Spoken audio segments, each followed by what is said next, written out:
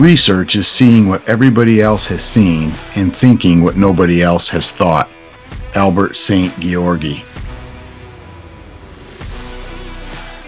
Welcome to the Contextual Intelligence Podcast. I'm your host, Dr. Matthew Kutz, author of Contextual Intelligence, How Thinking in 3D Can Help Resolve Complexity, Uncertainty, and Ambiguity. And this is our fifth episode, and we're talking about Chapter 4. Chapter 4 is titled The Contextual Intelligence Behaviors. This is one of my favorite chapters in the book because it's the first which lays out specific details of what the framework of contextual intelligence entails. The foundational piece. Now, there's a lot of pieces to the contextual intelligence framework, ways of thinking. We talked about the R4 model already, or the R4 process, 3D thinking, hindsight, insight, foresight. We will talk about the meta skills of complexity, synchronicity, and tacit awareness, and several different factors that contribute to the overall model. At the foundation of the model and the beginning of the model is the 12 behaviors. And when I first began to explore the framework of contextual intelligence and identified some of the aspects to it, again, I'm not the first person to use the term or phrase contextual intelligence. There's plenty of research and literature out there on it before me. But what's interesting is as you explore it and look at it, it's kind of a theoretical construct or concept. And up until we can begin to identify what the behaviors are that constitute contextual intelligence, we really can't take a lot of action steps toward it. So what's exciting about this chapter is how each of the behaviors are described and identified. So I want to do that for this. But before we do that, I do think it is appropriate to talk about some of the research and literature, professional writing, and scholarship on contextual intelligence. And we can't go too far in exploring this without coming across the name of Robert Sternberg. And in the 80s, he began to use the term practical intelligence. And then in some of his other writings, in referencing practical intelligence, he would use the phrase contextual intelligence as a synonym for practical intelligence, and kind of became a sub-construct or a sub-theme within his theory of triarchic intelligence, which he describes three different types of intelligences. One of those was practical intelligence, or again, in some places, he referred to that as contextual intelligence. So he wrote about that. And then we've got other researchers at Harvard University who talk about contextual intelligence, especially from the context of international business. Now, one of the things I think is important for us to understand is when you read about contextual intelligence and come across it in the literature and in the research, you've got to kind of look at what is being meant by contextual intelligence, because the phrase and term is used, but different authors mean different things by it. That's why my definition is so important, and the 12 behaviors are so important, because it kind of distinguishes it from the other uses of the term contextual intelligence. For example, other researchers out there who use it in a political framework, others use it in an international business framework. And basically what they mean are, what are the skills that are needed to practice leadership or management in a particular geographical location, and how is the context of the geographical location dictating or mandating certain types of behaviors, and how aware are you of the geographical location and the cultural demands of specific behavior. So that's what most people mean when they talk about contextual intelligence. Torin Khanna is another researcher. Anthony Mayo, Nitin Noria are other researchers. Patrick Terenzini talks about it in the scope of educational research, and there's a lot of uses on it. In fact, Leonard Sweet and Michael Beck wrote a book on contextual intelligence relative to Christian ministry and a spiritual side of things. And all of these are interesting, and all of these deserve our attention when we talk about contextual intelligence, because it all helps frame an overall understanding of what that is. None of those, however, talk about specific ways in which contextual intelligence can be actualized or can be utilized.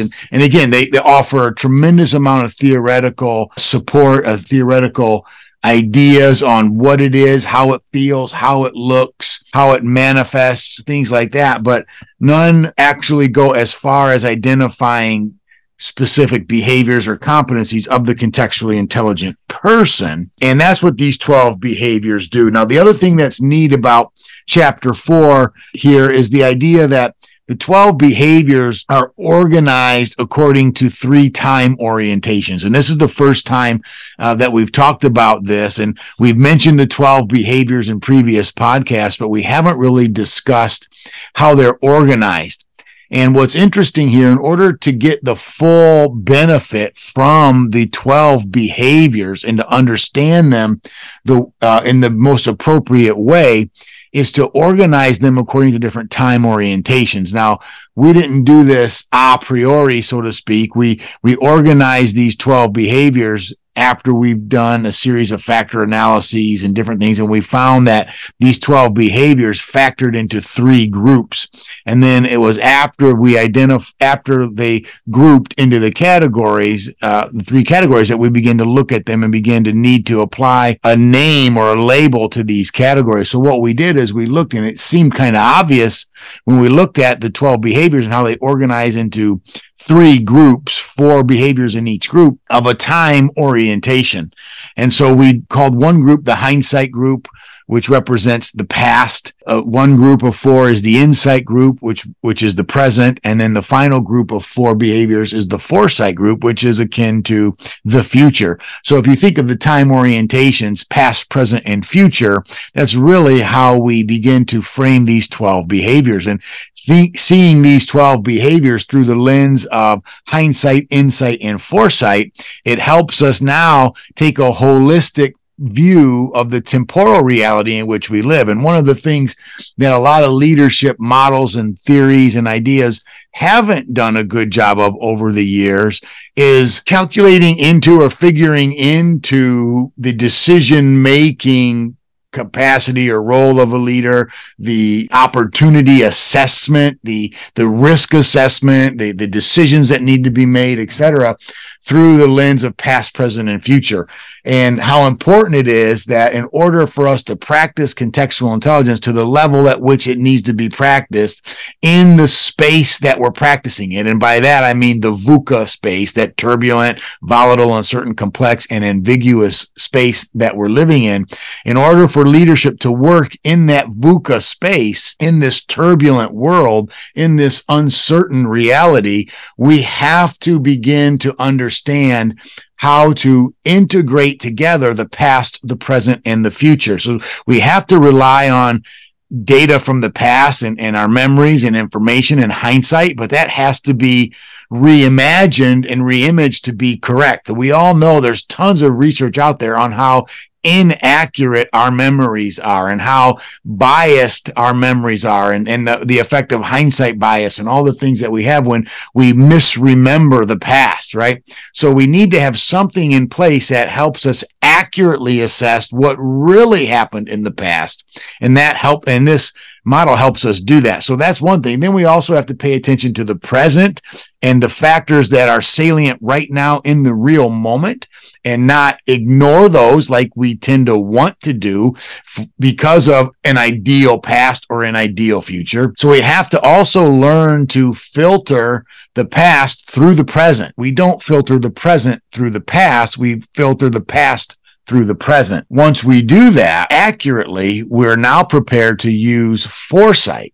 Foresight is our ability to anticipate the future correctly. We need to understand that 3D thinking phrase of the contextual intelligence reality, and to help us do that. So each one of those behaviors, those time orientation behaviors, hindsight, insight, and foresight, is an individual chapter coming up in the book where we describe and unpack each dimension separately. But before we do that, it's important to understand what are the behaviors that contribute to each of these 3D thinking dimensions. So again, at the center of the model are these 12 behaviors. So let's go over those again. So the 4 hindsight behaviors is the constructive use of influence, number 2, critical thinking, number 3, influencing, and number 4, consensus building. Now we'll unpack each of those in a moment. Let's jump on to the insight behaviors. So we have also then 4 different insight behaviors. The insight behaviors are listed as cognitive diversity, multicultural leader, communitarian, and mission-minded. And then we have the 4 foresight behaviors, and the 4 foresight behaviors are listed as being an intentional leader, diagnosing context, change agent or change agency, and being future-minded. So all 12 of the behaviors, again, constructive use of influence, critical thinking, influencer, consensus builder, those are the hindsight behaviors. Then we have cognitive diversity, multicultural leader, communitarian, mission-minded. Those are the insight behaviors. Then we have intentional leadership, diagnosis context, change agent, and future-minded. And those are the foresight behaviors. So let's go back to the constructive use of influence here, which is the first of the hindsight behaviors, and just talk about that for briefly. The constructive use of influence is the effective use of different types of power in developing a desired image. So you might note right off the bat that you've got 2 influence behaviors here in hindsight, because we've got constructive use of influence, and then later on, influencer is another behavior. The first most obvious question, well, how are those 2 things different? Well, look at that definition or listen to that definition that I just gave you again. It's using influence to develop power for creating the image that you want to portray. Now, the chapter talks about the different types of power: legitimate power, expert power, referent power, etc. There are several more listed there, the different types of power. And basically, the person who knows how to constructively use influence knows how to use the appropriate type of power when the context or situation demands on it. In other words, there's a time to use expert power and a different time to use reward power versus a different time to use informational power. And the person who's contextually intelligent knows which type of power to use to maintain the image or create the image or persona they are trying to portray. The second behavior then in the hindsight category is critical thinking. Now, I'm not going to spend a lot of time about critical thinking, but it's very, very closely connected to metacognition. So someone who has a good degree of hindsight has a good capacity for metacognition. Metacognition is thinking about our thinking. I like to say it this way. It's thinking about our thinking while we're thinking in order to change our thinking.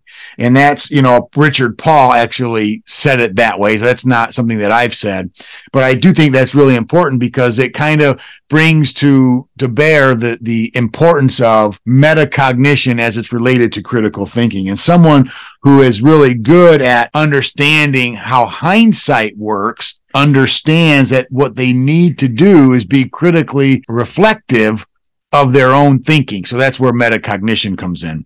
The third piece here in the hindsight category is influencer. So remember, the first behavior was constructive use of influence. The third behavior is influencer. So how is influencer different? Well, here's how we define influencer within the CI framework. An influencer uses interpersonal skills to non-coercively affect the actions and decisions from others. It's markedly different from the constructive use of influence mentioned previously. Being an influencer in this sense rejects coercion altogether and does not use reward, legitimate, or the other forms of power that we mentioned previously. And it isn't concerned with developing the persona or image of the individual. This application of influencer is actually trying to help the other parties involved demonstrate mastery and over what they're trying to do. So you are an influencer by trying to help them in a non-coercive way affect the actions and attitudes of other people. So again, there's questions here and different things for each one of these on how to develop those. The fourth and final hindsight behavior is consensus builder. A consensus builder can conceive of other people, can convince other people to see the common good or a different point of view. Being able to create collaborative win-win situation is what the consensus builder is all about. So the consensus builder starts with accurately identifying a problem And then when there's a lack of consensus, it is almost always the result of a different understanding of the problem. So consensus builders tend to be good at identifying the problem and then articulating the problem so that everyone else can understand it and gets on board with what it is we're trying to fix or solve. That's the root of what a consensus builder does. So they get everybody on the same page. There's not always necessarily about unity or teamwork at this phase in the process. It's about getting everybody on the same page as to what it is we're actually facing. Then we'll move from there and we'll go to the insight behaviors. And the four insight behaviors, again, just to remind you, are cognitive diversity, multicultural leader, communitarian, and mission-mindedness. So cognitive diversity is also called embracing diverse ideas. What's interesting about this is the person who is trying to develop insight needs to understand how other people are thinking and how other people's thinking actually is used by the individual. One of the things that we talk a lot about diversity and the surface level diversity, that, the physical differences that we can see, ethnicity, skin color, gender, things like that, and how those contribute to a person's individuality, right? And that's important. But even before we can have conversations about that, there's another space, and that's how people are cognitively diverse. And in a previous podcast, I used the example of siblings, same rules, same family, same household, same parents, so much of what they are the same, but yet the things that they remember and how they solve problems are completely different. We need to recognize that there is an inherent difference in people's thinking processes and thought processes that transcends their skin color, their gender, their sex, their ethnicity, their culture, etc. And it's just in the foundational processing of thinking, and that's what we're willing to do. So somebody who has a high level of insight, they're paying attention to the real moment situation, understands that, and they have a good grasp on the thinking process of the people they are interacting with. Then there's the multicultural leadership capacity. And this is the multicultural leader influences the behaviors and attitudes of groups that have cultural or ethnic diversity. So the multicultural leadership, although multicultural is a limiting term, it kind of includes, it goes beyond cognitive diversity. And this is where we bring in kind of the differences that we can see, like I said, the gender differences, sex differences, skin color, culture, things like that. In order to be contextually intelligent, you have to be aware, to have insight in the moment. You have to be aware of all the different values that different people, based on their different backgrounds, bring to the equation and bring to the conversation. So that's another important piece.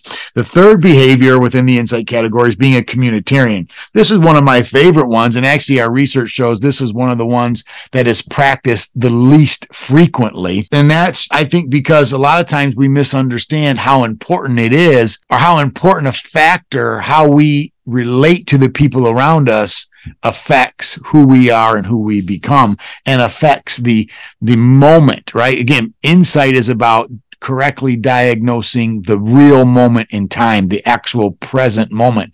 And being a communitarian requires understanding social trends and issues.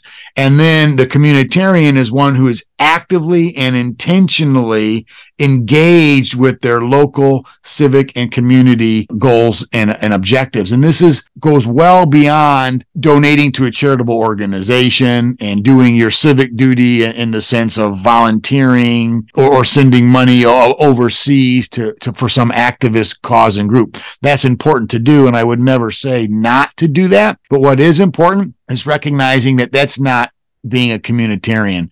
How we define it and describe it here, and what the research indicates as the behavior that actually makes a difference in your life, is serving locally. So you can send the check overseas, and you should, and I hope you do. But the other thing that you need to do is recognize that that's not enough in and of itself. You also need to give back to your local community. And that's what a communitarian does. And by giving back to your local community, it actually helps foster insight. It helps you see what's really in front of you in the moment more clearly and more accurately. The fourth insight behavior is being mission-minded. Now, mission-mindedness in this case does not mean knowing your company's strategic plan and their core values and the vision statement. This means understanding that the things that you do, the behaviors that you deploy, the attitudes that you have, not only reflect on you, but reflect on everybody who you are associated with, including your employer and your family and everybody else. That's critical to understand. So someone who is operating in a mission mindset understands that when I do something great, it doesn't just make me look good, it makes the people I represent look good. When I do something horrible, it doesn't just make me look bad, it makes the people around me look bad, including my family, my friends, my organization, my employer, my church, my neighborhood, whatever it might be. Anybody and everybody who you're associated with is affected by your behaviors and your actions.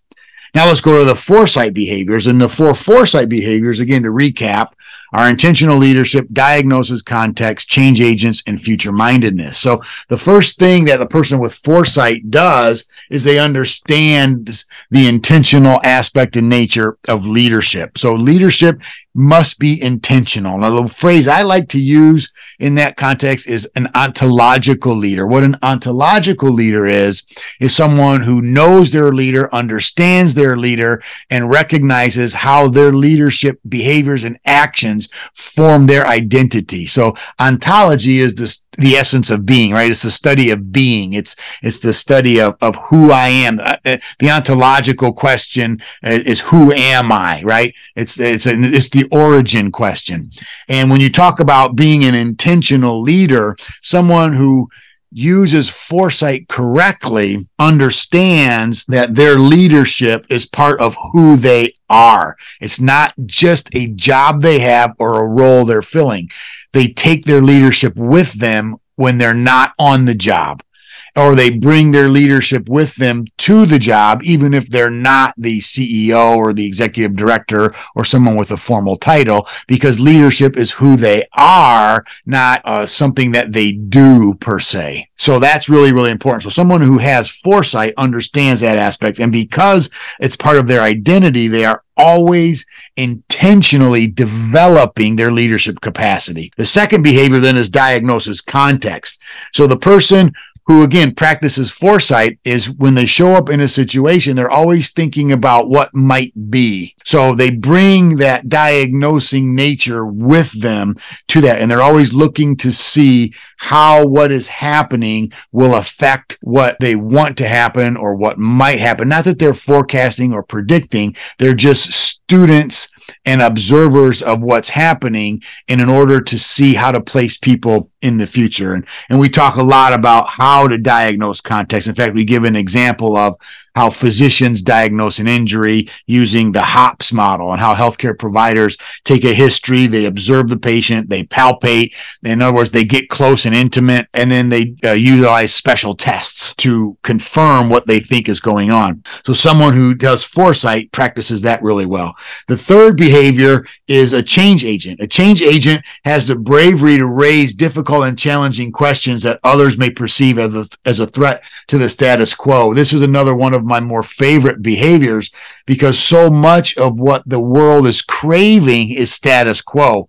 And so much of what VUCA, turbulence, uncertainty is about is the absolute antithesis of the status quo. So one of the things that someone with foresight has to be able to do well is challenge the status quo without offending people. So it's a disruptor, being a disruptor without being annoying, right? So there's ideas we talk about in this chapter, in this section of this chapter, on what a change agent does and how they develop the tact and the grace to raise these difficult difficult or challenging questions so that other people will consider them. Remember, we said in a previous podcast, one of the things that leaders have to do in a VUCA world that's different than when it's not is that's ask better questions. It used to be that a leader's main job was to solve problems. Now a leader's main job is to ask better questions. And it's in this change agent category that the question asking capacity becomes critically important. And then the final behavior in the foresight category is being future-minded. And someone who is future-minded sees beyond the contradiction and the obstacles that are in front of them to a future that others cannot see. And I can't reiterate that enough, because what's so critical here is all of us see a future. All of us anticipate something better. And the difference I'd like to draw is between comparing foresight to fantasy. Most people deal with fantasy. They see a future out there and they have an ideal picture. I want to be rich. I want to finish my doctoral degree. I want to write a book. And they see this ideal future. I want to have a happy marriage, etc., whatever it might be. But then they say, but I can't because. And they're giving excuses for why they're failing to make the transformation that they need to make, because they only see the obstacle that's in front of them. I can't because I don't have enough money. I can't because I don't have enough time. I can't because I'm unlovable. I can't because my spouse is a jerk. Whatever it might be, they say whatever that dream is or that fantasy is, they say I can't because. Well, contrast that to foresight. The person with foresight sees where they want to be. Also, they also recognize the obstacle. They see the obstacle in front of them. But what the person with foresight does is they see past the obstacle, around the obstacle, through the obstacle, and go the step that the fantasizers aren't willing to do. And they articulate, and I mean that literally, they actually say it and articulate it clearly how they're going to overcome the obstacle that's in front of them. And you could talk about, well, they set atomic habits, they set other habits, micro goals, whatever. There's all kinds of great information out there on how to get past the obstacles that you see and articulate that ideal future. Regardless of whichever path you take with that, the person who practices contextual intelligence and then the person who can leverage foresight has the ability to be that future-minded person, and they see beyond the contradiction and beyond the obstacle that's right in front of them right now. And that's critically important. So when you think about each of those 12 behaviors and then how they're organized into the 3 orientations of time, we begin to see the beginnings of a very useful framework on how to begin to practice contextual intelligence, and then what contextual intelligence actually looks like, whether you want to take it from the perspective of the 12 behaviors or the 3D thinking framework, hindsight, insight, and foresight. Either place is a good place to start. So that's chapter 4 in a nutshell. And if you're interested in getting a copy of the book, stay tuned to the end. We'll talk about where you can get it. The best place is my website, MatthewKoots.com. They're in the show notes. Follow me on social media, and I would love to chat with you about this, and I'd love to get this book in your hands. So I look forward to hearing from you. And if you have any questions, shoot me a note and message me through my website or through my social media, and I'll be happy to get to you and get this book in your hands. Thanks a lot.